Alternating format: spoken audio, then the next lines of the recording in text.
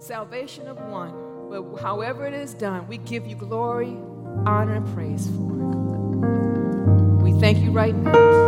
In Jesus' name. And all those that are in agreement said, amen. And so be it. Before you're seated, please hug 3 people and say, I'm glad to see you on this Thursday night.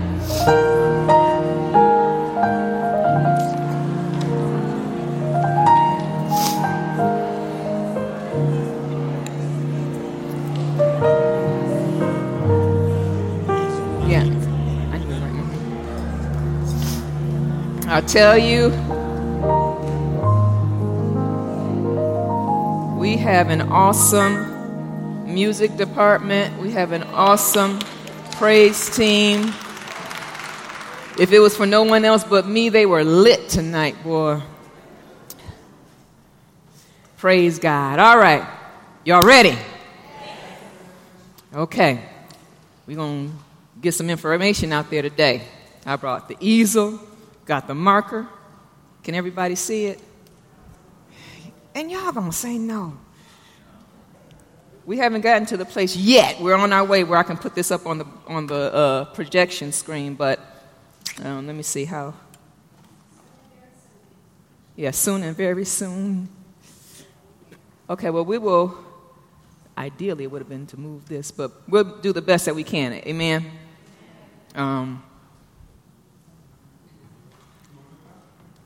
This up here, got a little bit of HGM going on.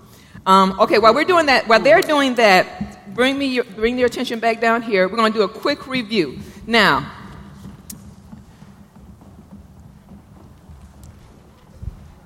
Minister Johnny get mad if he saw me do that. I had to do that real fast. Oh! Okay, thank you. All righty. Now I'm going to need it all back up here. Quick review of what we went over yesterday. This is still every single saint. I need this up there, please. Every single saint, and we're talking about the ladies' parts. Not the nasty kind of ladies' part, but the ladies' parts. The part of the blueprint that belongs to the women. Amen? And I want to write this down because I believe this is very important that you get this. Thank you for bearing with me. I'll make sense of it. Okay, now can everyone see it a little bit better? Minister Johnny, it's tilting on me back here. Okay. Stay up in Jesus' name. Oh, is that what I needed to do? Okay, thank you. Now, last week we started over in Genesis and we talked about why you would need to know this information. I don't want to go over all those statistics again, but nevertheless you understand why it's important. The statistics on disease, the statistics on abuse, the statistic on incarcerations, the statistics on everything out there says that if you don't know how to be single, you won't know how to be married. Amen?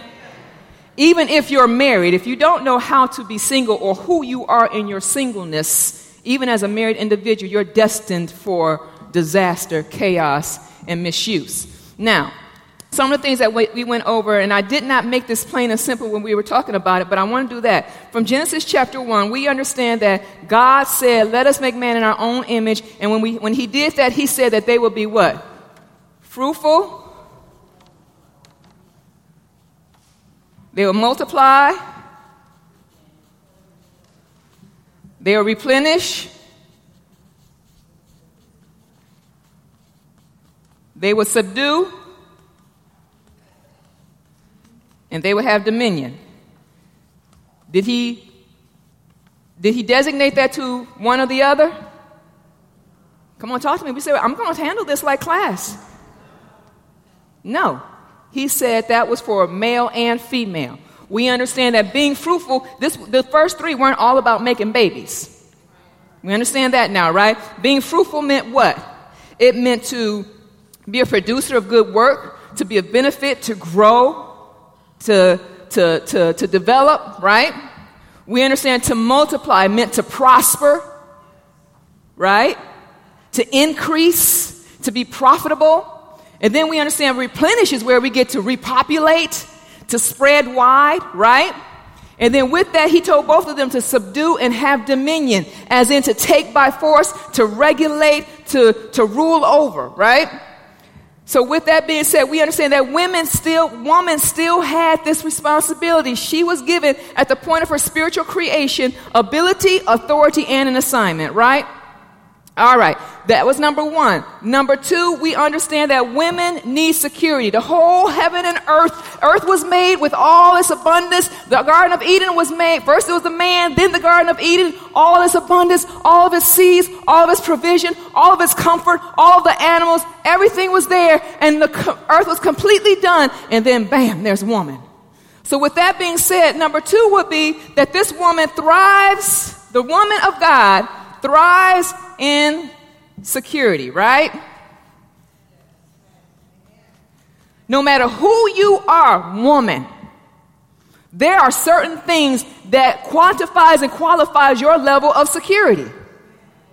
For some of us, it's just different things at different levels, but there are some baseline things that got to be taken care of in order for us to feel comfortable and provided for, right?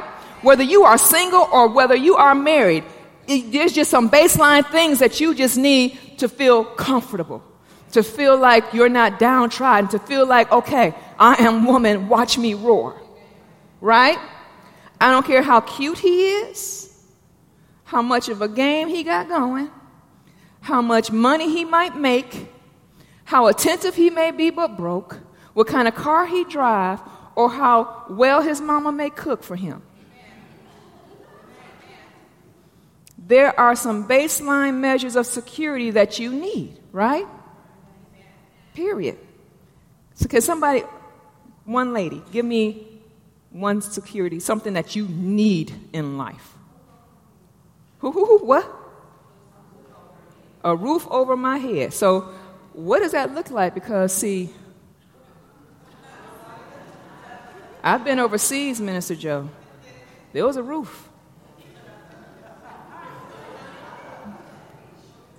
Surrounded by shower curtains. So what roof over my head? Food on the table. So in other words, you can't go over his house and open up his refrigerator door and there's nothing in there but Coke products, right? And a few where's the Hungry Man TV dinners? Y'all remember that? Flashback to the 80s. All right, so she has some baseline security. Ladies, you have some baseline securities. You say, I don't need that. Oh, I can make it without that. But if you are used to it all your life, my daughter, pray for my husband. Now, me, I never grew up with getting my nails done and my hair done all the time. In fact, the very first time I went into a nail salon, I was 20 years old. But my daughter, she think you crazy if you ask her to do her own nails. That's her daddy's fault.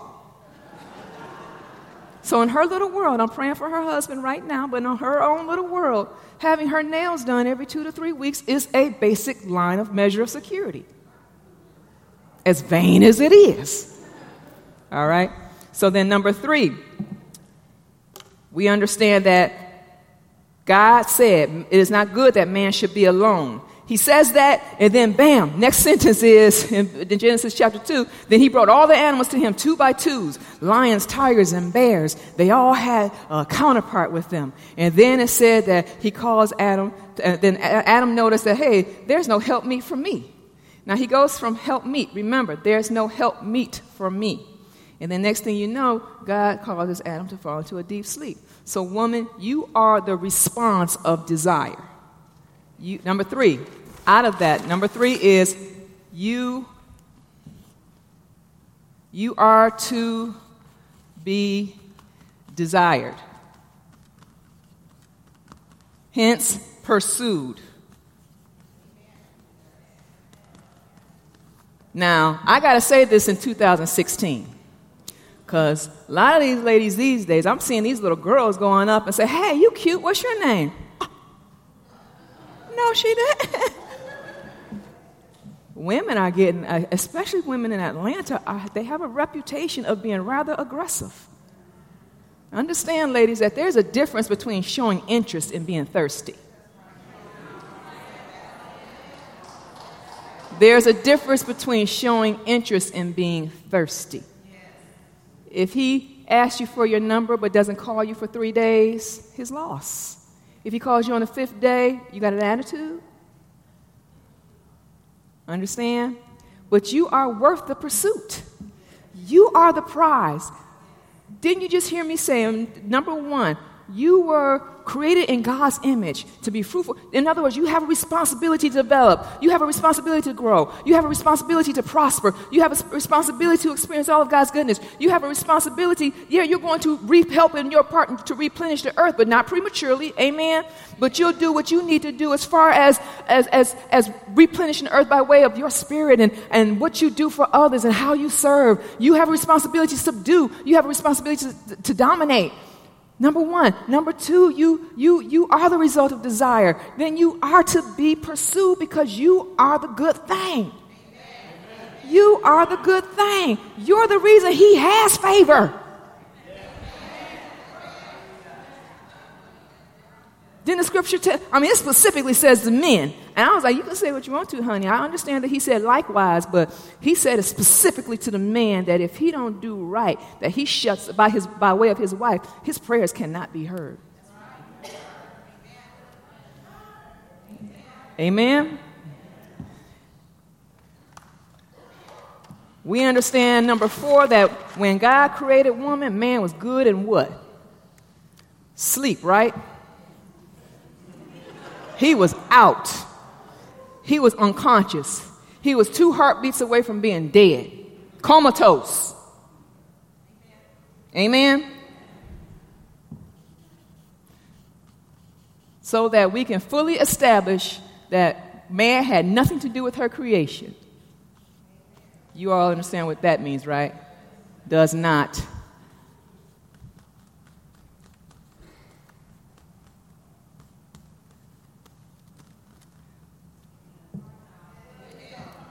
Whether you are married or whether you are single, that does not, whether a man is in your life or not, ladies, it does not define you. It does not define you. Take it from someone who's married. I'm married to the greatest man this side of heaven, I promise you. I am married to an awesome man. He took almost 2 hours to sit there and have discussion with my son last night. I'm like, at some point, babe, you just got to say because I said so. But yet he is so patient and he's so kind and he's just so intentional. And he just got through having a hard day yesterday at work. He comes home, my son had an attitude, and he sat there for almost 2 hours ministering to my son. I'm like, I'm married to a great man. I am proud to be his wife. I'm happy to be his wife.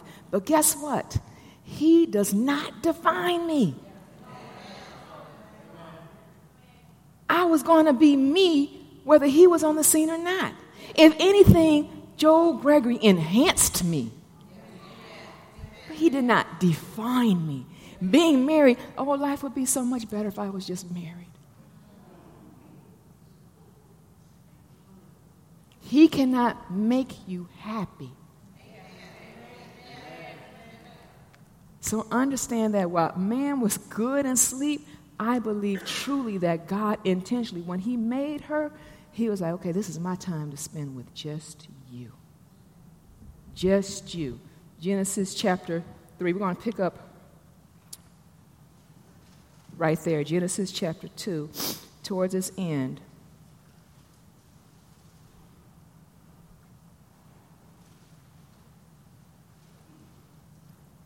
A lot of this you've already heard me talk about, so I'm not going to minister it again, but, it says here in 21, and the Lord God caused Adam to fall into a deep sleep, and he slept and took one part of his ribs and closed up the flesh thereof, and the rib which the Lord had taken from man made he a woman and brought her unto man. Another version said it presented her unto man.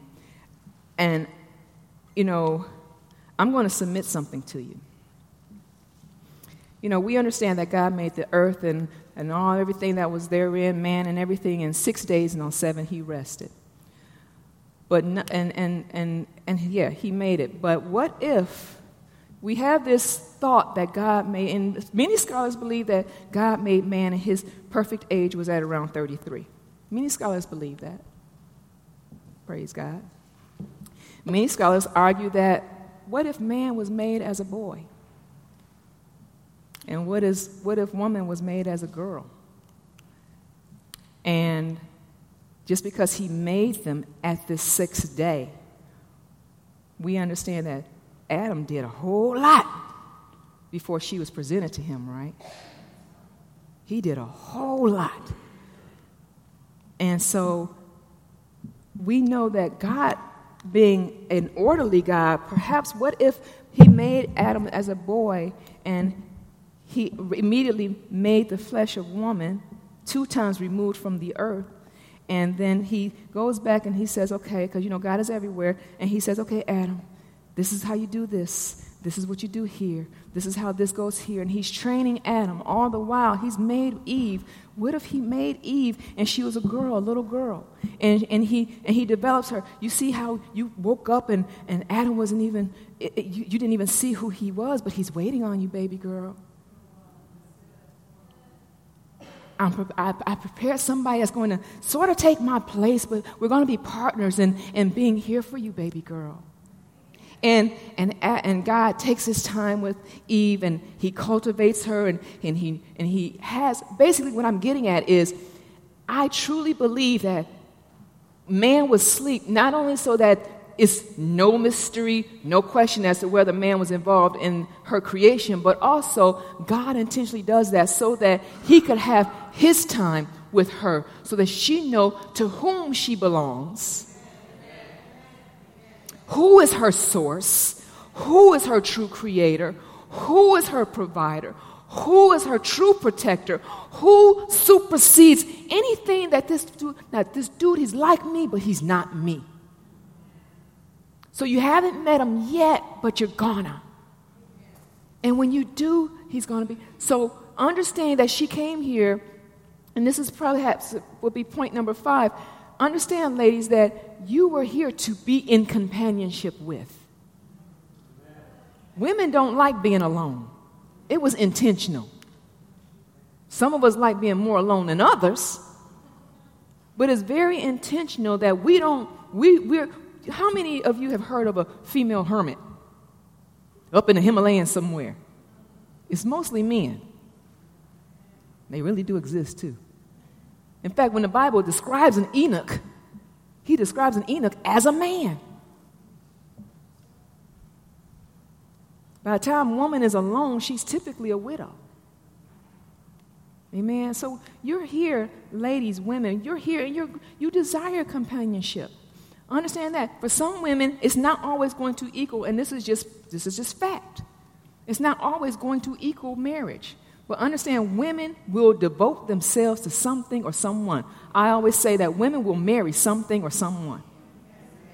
I've seen women married to their kids.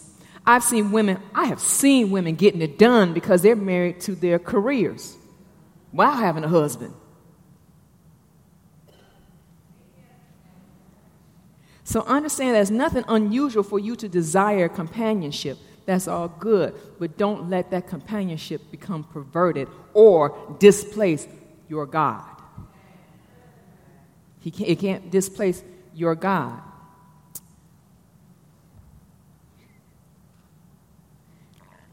Then later on, when he finally says, now this is why I say this, because of verse 23, talking about what if they were developed or created as children or as younger people.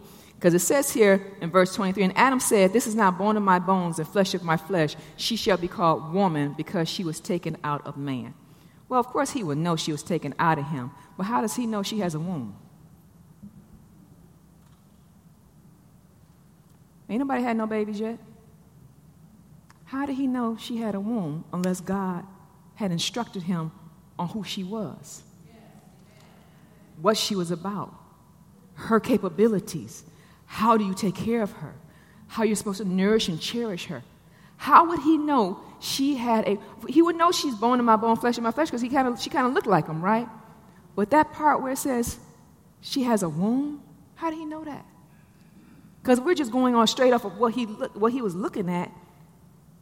At that time, her stomach was just as flat as his, probably a little bit more ripped. Things that make you go, Now,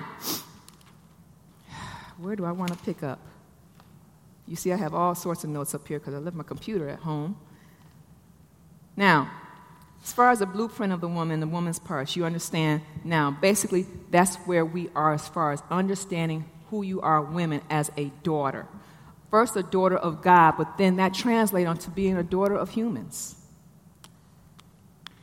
Men, when you're dealing with women, this should help you because ultimately, when you understand that she is a daughter of God first, you will tend to handle her a little differently. Because, my husband, when my daughter was 2 years old, we're pushing her in a little cart. This is just a natural father. Little bitty, those little cars with a handle at a church picnic. And this little boy came up and was trying to kiss her on the mouth. And him being a natural father, before he could even think, the boy was no more than about 3 years old. And my daughter didn't know what was going on. Before we knew it, my husband's size 11 foot was at this little boy's neck, trying to push because he couldn't bend over to get to the boy fast enough. So his foot that was the closest thing to him. When you have revelation that she is God's baby girl, he will do what he needs to do to protect her. 1 Peter chapter 3 says that the eyes of the Lord are upon the righteous, and his ears are open to their prayers. But the face of the Lord is against them that do evil. Who is he that will harm you if you be doers of that which is good? Understand, baby girl, when you are there and you understand who your daddy is, you understand that you are his daughter. I'm not saying that you grew up in a pristine household. All of us come from some type of dysfunction. I'm sure by the time Joel and my son Joel are 30 years old, they'll figure out some type of dysfunction that was going on in our house. My husband's real silly, so he'll probably say that she was too funny. I don't know. But all of us come from something that was not idealistic. All of us. Some worse than others. But because you are here, 99.9% of the time, you're claiming to be Christ's. And then when you claim to be Christ, that means you have received being his son or his daughter. The father's son or daughter, which means now you are responsible for learning what it's like or what it is required or what it entails to be his daughter. And when you realize that your daddy will go to bat for you, your daddy will surround you, he's already said, hey, I'll snatch favor away from him if he does you wrong. When you understand that he says that he presented as in present, as in gift. You are my gift to mankind. You are my finest treasure. You outdo all the diamonds that was in the mountains, all the onyx and the gold. All that meant nothing compared to you, baby girl. And when you understand that as a daughter, that easily translates into how you handle yourself, what your disposition, what you allow within your sphere. You are better able to establish and know your boundaries. If someone was to come up to you and say, hey, sister girl, who are you? I know your name. I know what you do. But who are you? I can't tell you how many ladies, when I ask that question, a lot of them can't answer it. Tell me about yourself. And it's not even humility or modesty. They just really don't know. I'm fine. I like this, and I like this. No, who are you? I understand that I am a child of God, that I like certain things, and I have standards, which we don't need to go into right now, but I have no problems articulating those standards. I believe I'm educated, but I'm forever seeking more knowledge. How many of you can sit up there and talk about yourselves with some certainty and not feeling obligated or compelled to make it sound like something that they want to hear.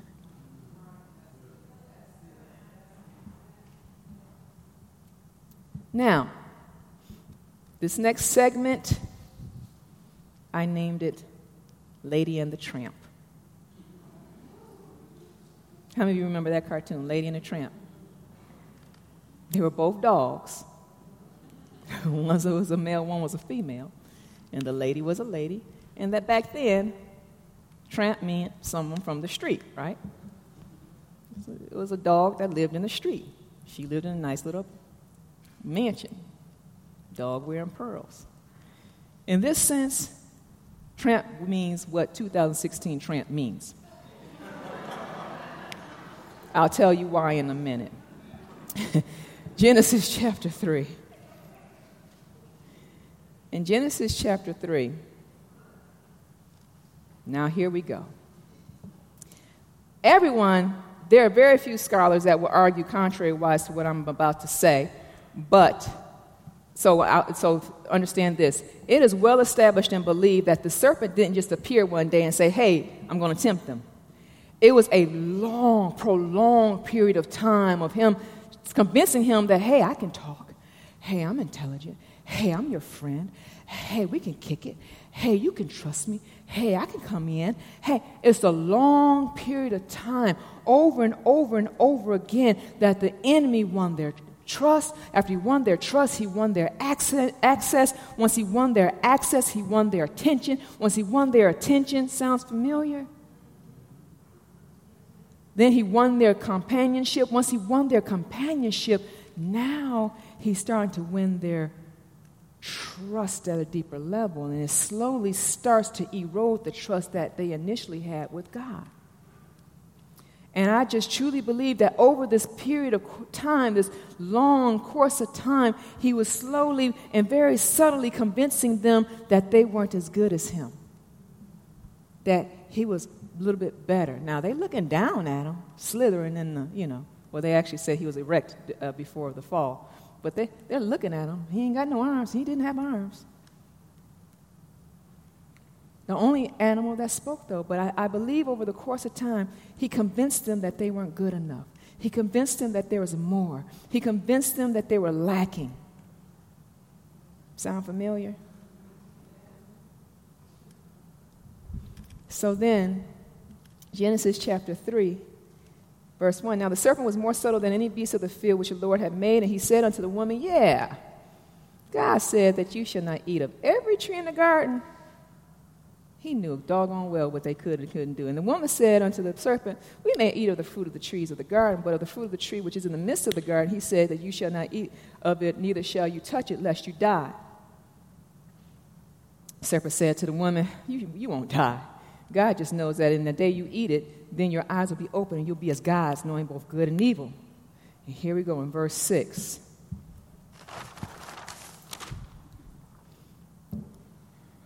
Then the woman saw that the tree was good for food, and it was pleasant to the eyes, and a tree to be desired to make one wise. So she took of the fruit of thereof and did eat, and gave also unto her husband with her, and he did eat. And the eyes of them both were open, and they knew they were naked, and they sewed fig leaves together and made themselves aprons. Now, this fig leaves is so, I can't even go here now, but it's so significant to what happens later on in the book of Mark when he cursed the fig tree, remember? That's a whole other lesson. We're not even going to go there. But nevertheless, in verse 6, it says here, when she saw the tree was good for food, when she saw that the tree was good for food, it was pleasant to the eyes, and to be desired to make one wise, she took the fruit thereof. Now understand, we've been talking about what God put man, he totally equipped man to do these things. And remember, we said that never went away. It never went away. But then right here, it says here that she saw that the tree was good for food. That good for food there is relegated to what? The lust of the flesh. So we understand that seeing that it was good for food was lust of flesh.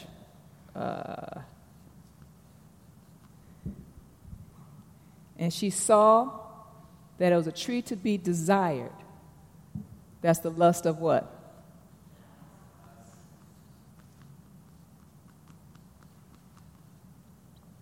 And it was a tree that would make one wise. You know what the third layer of sin is? The pride of life. And I'm going over this and taking my time a little bit because men and women alike understand that you have an enemy. And the enemy desires to take you out one way or the other. And he plans his attack from without as well as from within, as long as you give him access. And a lot of times we don't even realize how we give him access.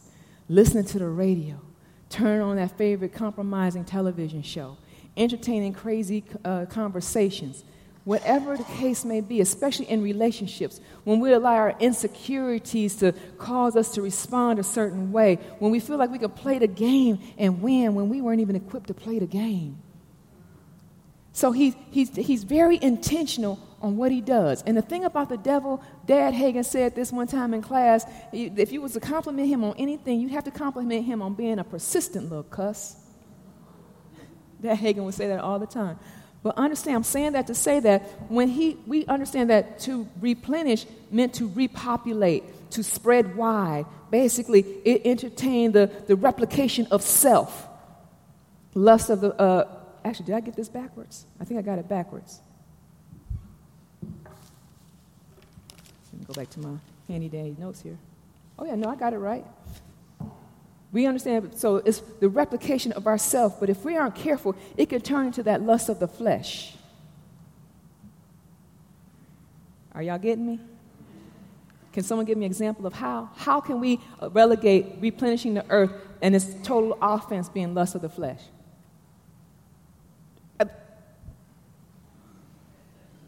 Anybody got an example?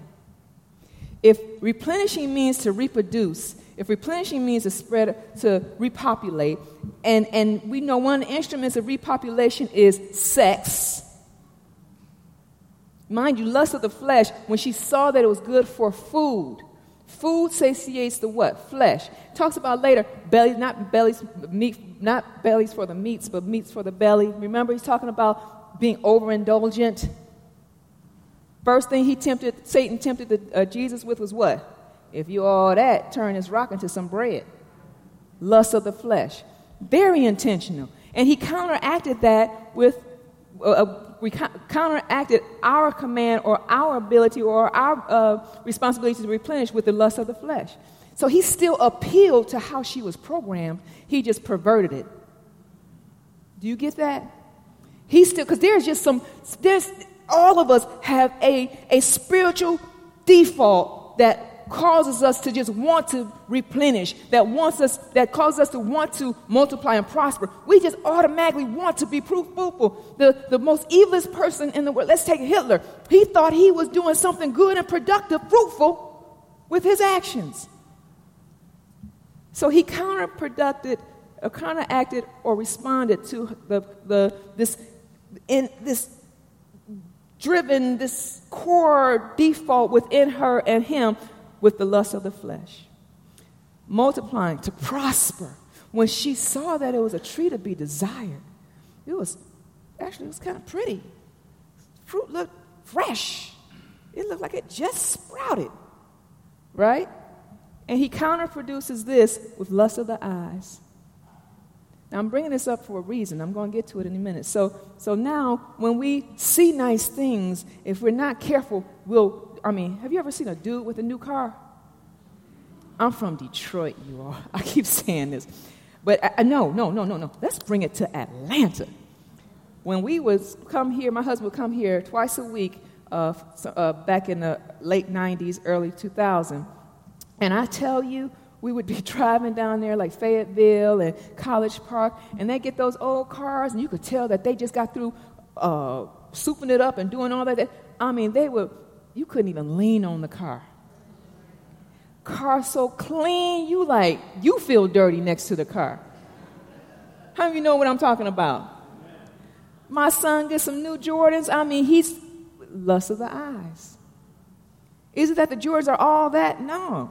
I'm telling on my son, I love him. But at the end of the day, his issue is that I got something other folks ain't got. Lust of the eyes.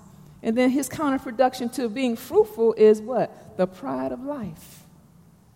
Well, here we are. We're supposed to do things. We're supposed to progress. We're supposed to be producers of benefits and good things. But if we're not careful, it becomes about us and our degrees and our establishments. And how does all this measure up to the woman parts? How does all this measure up? Because these are the same instruments that he uses today to get us tripped up in relationships if we're not careful. If we're not spiritual, hey, listen, let's flat out. When you see somebody, single folks, if you're not attracted to him, that's all flesh, that's all carnal. Nothing's wrong with that part. You got to be attracted to him. But after you get past the eye part and you shut it down before it turns into lust, because it's good to be attracted, but if we don't shut it down, it turns into the lust of the flesh, right? If we don't shut it down and get spiritually involved in this, then we'll fall for any of these traps that the enemy tries to pull our way. I submit this question to you. Could it be that the tree really wasn't all that? He just made it look like it was all that? Huh? Could it be that God didn't make the fruit look all that appetizing? Because mind you, he said that God is not one that would tempt us unto sin. Could it be that the fruit was still in this budding state, bitter, and because he is a father of what? He's a father of lies. He's a master of deception. So I often wonder, with that tree being there, was it really all that? Because if we really look at sin gives us pleasure for a season.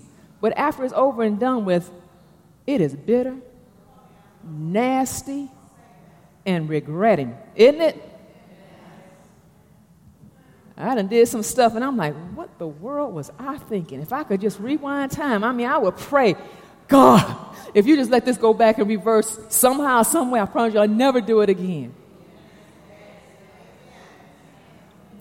Sin has a way, and I'm not talking about just sexual sin. I'm talking about the lying sin. I'm talking about the deceptive sin. I'm talking about the selfish sin. I'm talking about the combative arguing sin. I'm talking about the strife sin. All that's meshed up in here.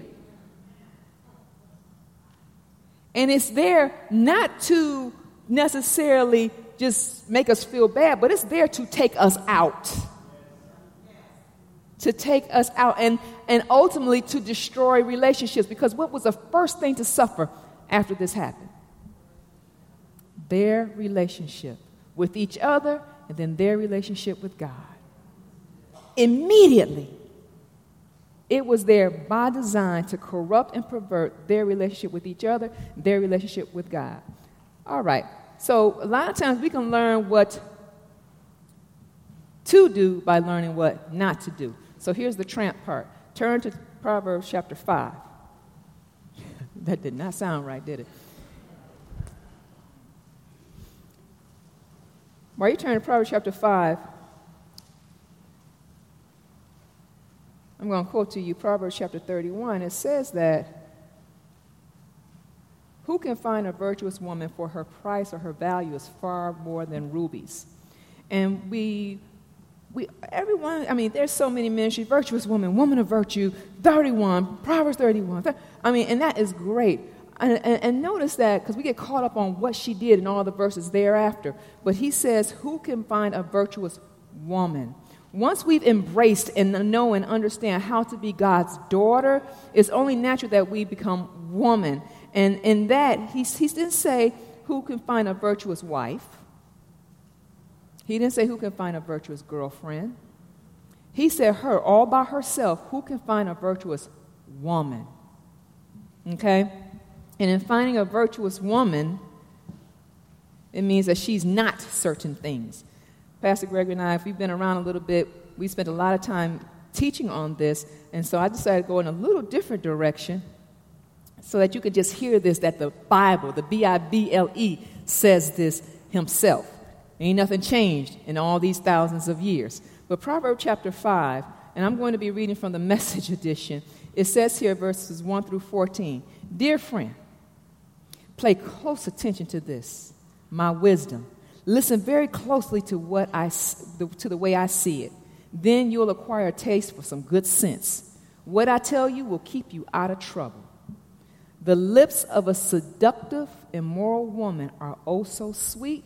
Her soft words are oh so smooth. But it won't be long before she's gravel in your mouth, a pain in your gut, and a wound in your heart. She's dancing down the primrose path to death. She's headed straight for hell, and she's taking you with her. She hasn't a clue about real life, about who she is or where she's going."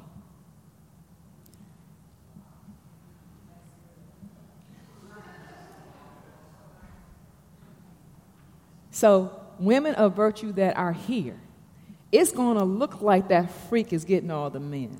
It's going to look like you got to be a certain way to get the attention. It's going to look like you got to dress a certain way to get someone to notice you. You might even feel like and succumb to the pressures of social media to sort of put yourself out there a certain way. And I'm telling you and encouraging you, don't succumb to the pressure. Because number one, that's not who any of you are. It's not. So you'll fail at the game. But even that, God promises. He asserts here that this seductive woman, she starts out sweet. And listen, men, I know men, a lot of times men run game, and we talk about how men are dogs and all this here stuff, but every man that failed in this Bible up until today failed as a result of what?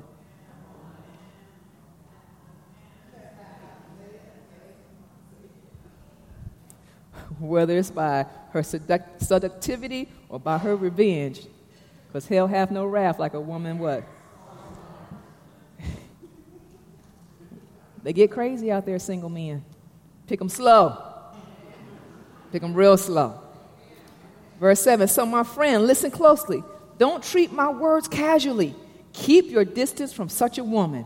Absolutely stay out of her neighborhood. Never mind the house, stay out of her neighborhood. You don't want to squander your wonderful life, because this is what happens when you get caught up in this. Lust of the eyes, lust of the flesh, and having that pretty girl on your arm, that pride of life. It says you don't want to squander your wonderful life, to waste your precious life among the hard-hearted. Why should you allow strangers to take advantage of you? Why be exploited by those who care nothing for you?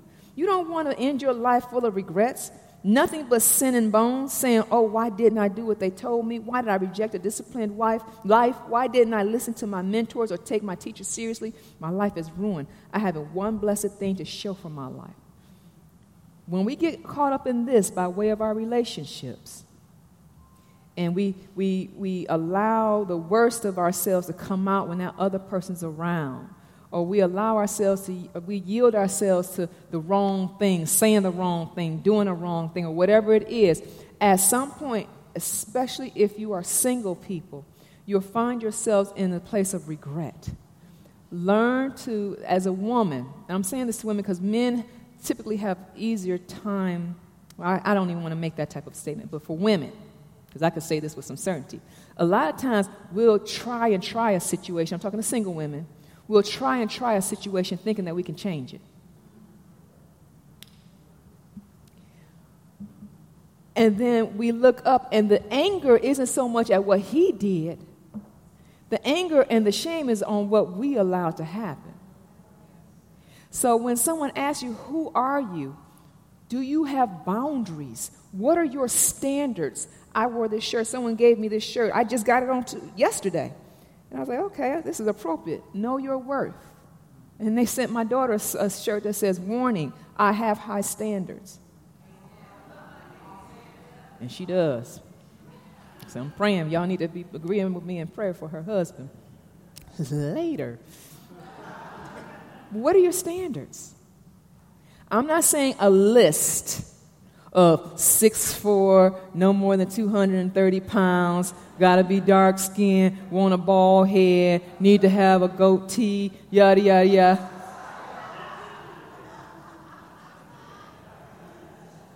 Gotta have all his teeth.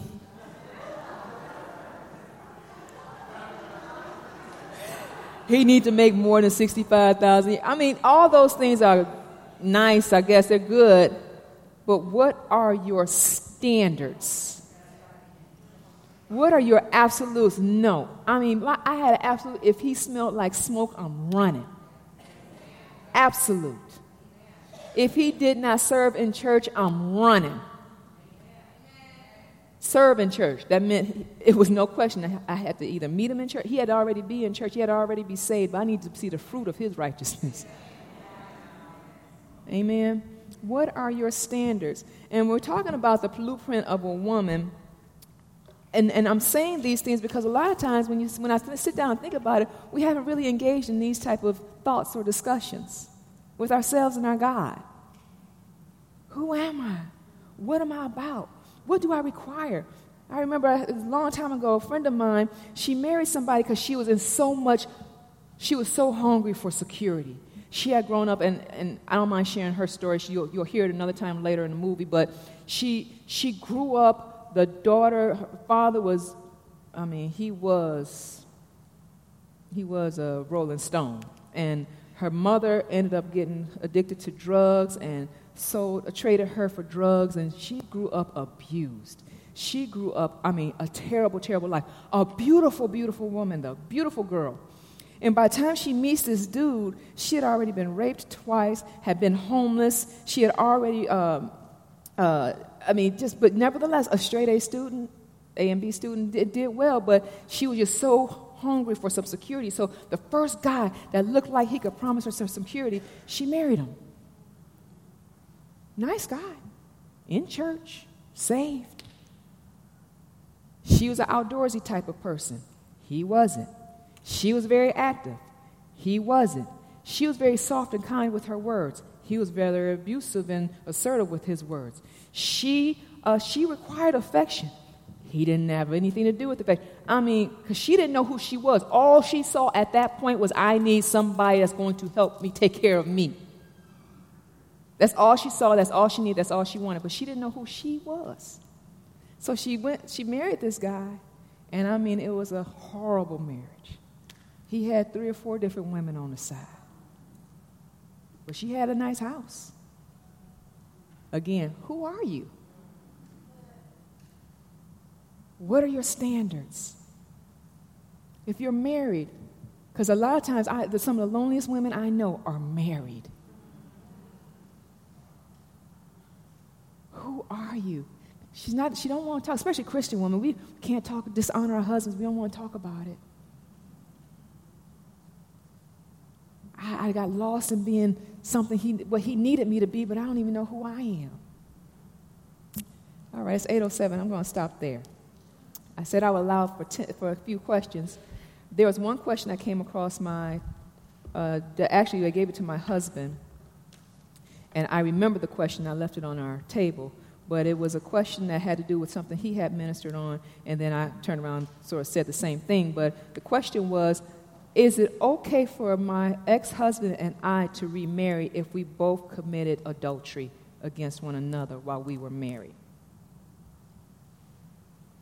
I don't know if any of you asked that question, but the answer is absolutely. It's okay for you to remarry. But you need some clear-cut counseling.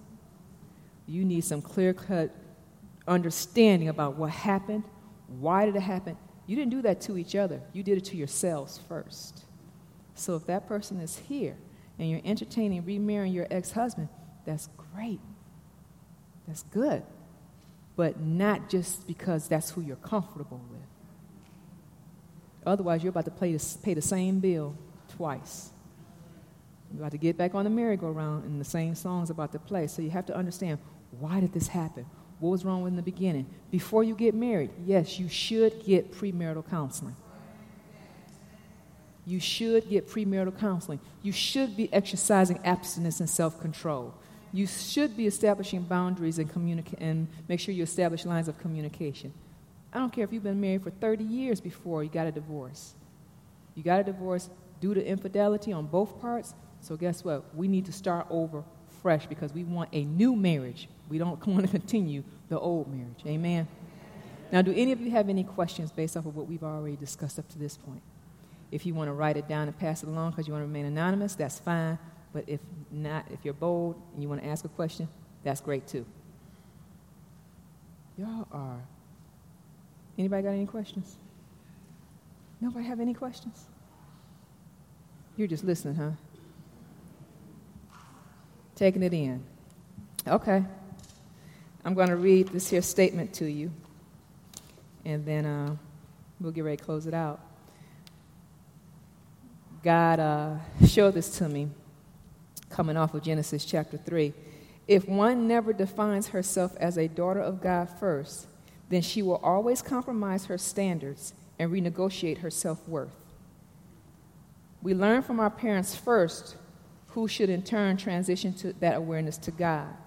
You can't be the treasure that you won't allow yourself to be if carnal or sexual tactics are a part of your armory. Did you get that? All right. All right. Say it again. If one never defines herself as a daughter of God first, then she will always compromise her standards and renegotiate her self-worth. She'll constantly try to be what she thinks other people want her to be. It's not just in that one-on-one relationship. It'll be for the boss. It'll be whoever she just live a life trying to satisfy others. We learn from our parents first our standards and identity, but they should in turn transition that awareness to God. If you're here, you already have a responsibility to do that. You can't be the treasure that you won't allow you can't be the treasure that you should be if you allow carnal and sexual tactics to be a part of your armory. Attitude, carnal and sexual tactics, that seductiveness, that attitude, that, all the stuff that we can conjure up. Amen? All right. Well, I know it wasn't sexy tonight, but nevertheless, if a lot of times, we don't realize, man and woman just came off God's assembly line. The enemy came in. It seemed swift, but swift enough, and convinced them that they weren't good enough. And the enemy has been ebbing at the self-esteem of woman ever since. I mean, he used whoever he could, mostly men, to help him ebb away at it. And I just truly believe that if we understand that we are a daughter of God, that our identity rests in him, then we'll have a certain oomph about us, a certain confidence about us that, okay, yeah, I can truly trust in the Lord with all my heart and lean not to my own understanding. I can really trust him when I acknowledge him, knowing that he's directing my path. Proverbs 16 talks about how man establishes his plans, but the Lord orders his ways. I can truly rely on the fact that, I might not have been found yet, but I'm so in love with him, and I know he's so in love with me that I'm just looking forward to what comes next. Amen. And, ladies in relationships, especially if you're single, it's very important that you show the gentleman that you're interested. That is very important. And it's also very important. He's lifting his hand up. And it's also very important that you are relevant. I know a 60-year-old couple getting ready to get married. They met each other on Match.com or eHarmony, one of the social dating sites. They're 60 years old. Now, they're a good-looking 60-year-old couple, but they met each other on social media. I'm not saying that that's the cure-all, end-all. You got to be led. You got to be prayed up and discerning, and you got to know who you are and what you want, because it makes you fill out a profile. So a lot of times we get frustrated because, ain't no men, and the statistics are stacked against me, and all this here stuff. The reality is, in America, there are more males born than there are females. It's just that early death, incarceration, and homosexuality has dwindled the statistics down to where it seems like there's 50 women to one man. And I'm telling you, women of God, single women of God, They may be out there going through all this here stuff, but at some point they wake up and realize, oh, I need a good thing. And none of this out here are good things. And you have a choice when he approaches you, because every woman that's at Linked Up Church is beautiful, so you're going to get approached. But you got to make a decision in that moment. Am I that good thing, and am I the lady?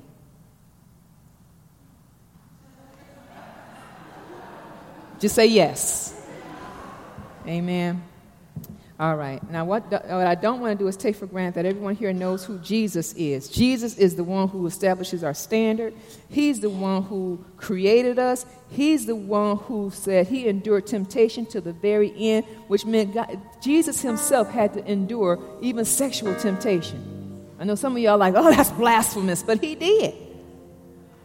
It said he endured all temptation towards that man encounter. And he said, anything that I did there on the earth, you can do it too. Amen. But if we're not in him and he's not in us, we do it in our own flesh only to find ourselves disappointed and falling each time. So if you haven't received Jesus Christ as your personal Lord and Savior, I want to pray for you. Or perhaps if you're that person that has lived a life that's contrary to the